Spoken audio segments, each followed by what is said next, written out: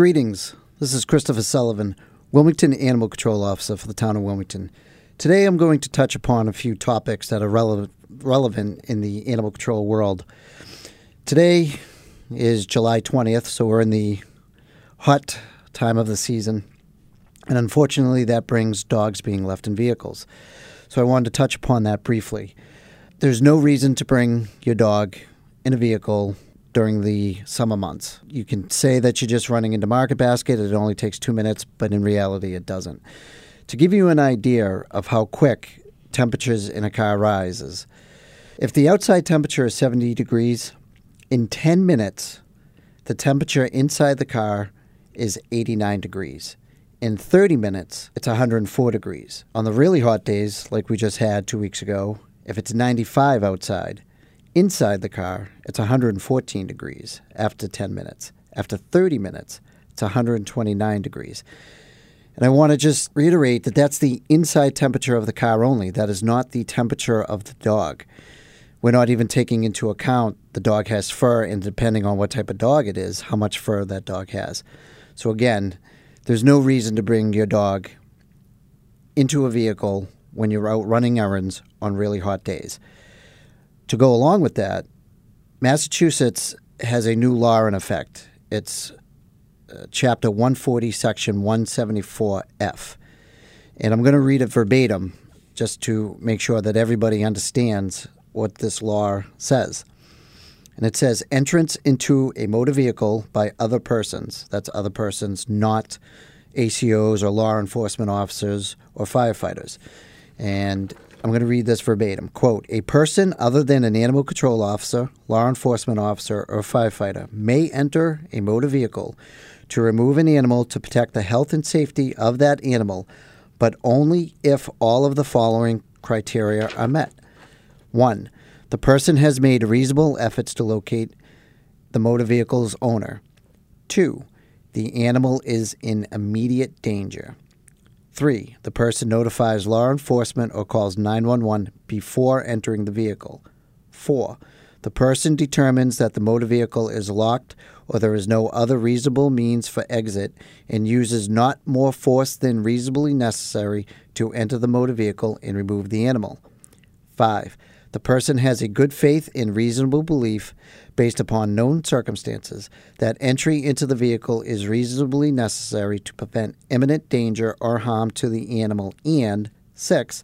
The person remains with the animal in a safe location in reasonable proximity to the vehicle until law enforcement or other first responders arrive. A person who removes an animal from a motor vehicle pursuant to the law shall be immune from criminal or civil liability that might otherwise result from the removal. Unquote. So in a nutshell, what this means is that if somebody deems a dog in a vehicle in imminent danger, they can do whatever is reasonably necessary to get that dog out. If the vehicle is locked, a window is going to be broken. This law is geared towards Good Samaritans, so they're not prosecuted for breaking a window and getting a dog out. I guarantee you, if I ask 5 people what imminent danger means, I'm going to get 5 different answers. If you want to risk your dog's life by bringing it with you while you run errands, you're also going to risk somebody legally smashing out a window to get that dog out. Let's just review, and let's just not bring the dogs out in this type of weather, okay? There's no need of it. Keep your dogs at home. If you have to bring your dogs, then leave them in the car with the air conditioner running. Along with dogs in vehicles, keep in mind the pavement gets very hot when you're out walking your dogs. The pavement, the sun's been beating down on the pavement all day. That pavement gets very hot. It's easy for the pads on the bottoms of your dog's feet to burn. So just keep that in mind when you're walking your dog. And another thing to keep in mind is if you go to the dog park or a dog park, the sand, it's like beach sand.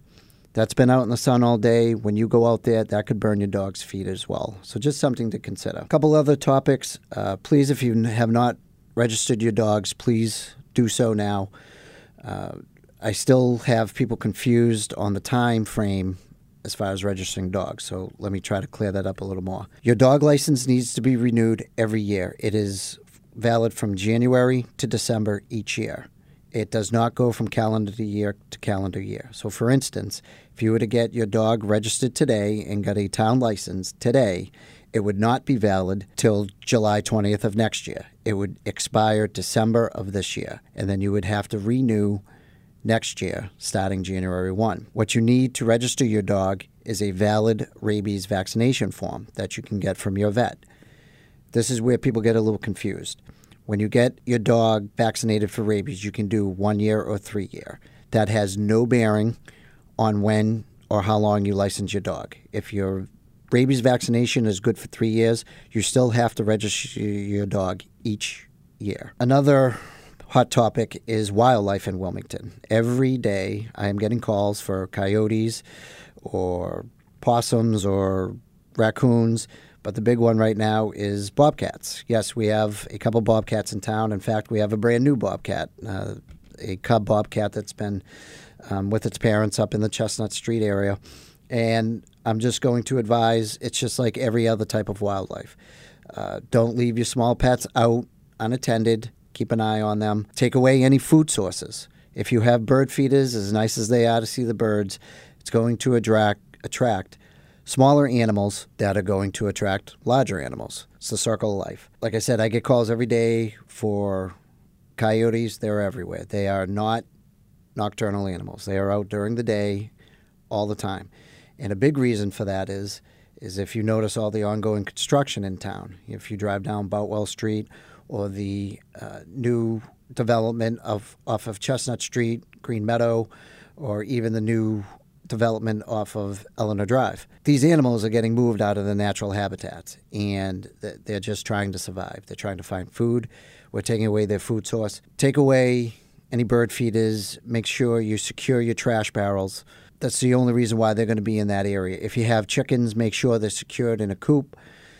Again, you're going to have smaller animals that are going to come, which are going to attract the larger animals. So if you take those preventative measures, hopefully that'll keep the coyotes and the bobcats out of your area. If you have any questions, feel free to give me a call at the station at 978-658-7988, extension 5400. Feel free to shoot me an email at csullivan@wpd.org.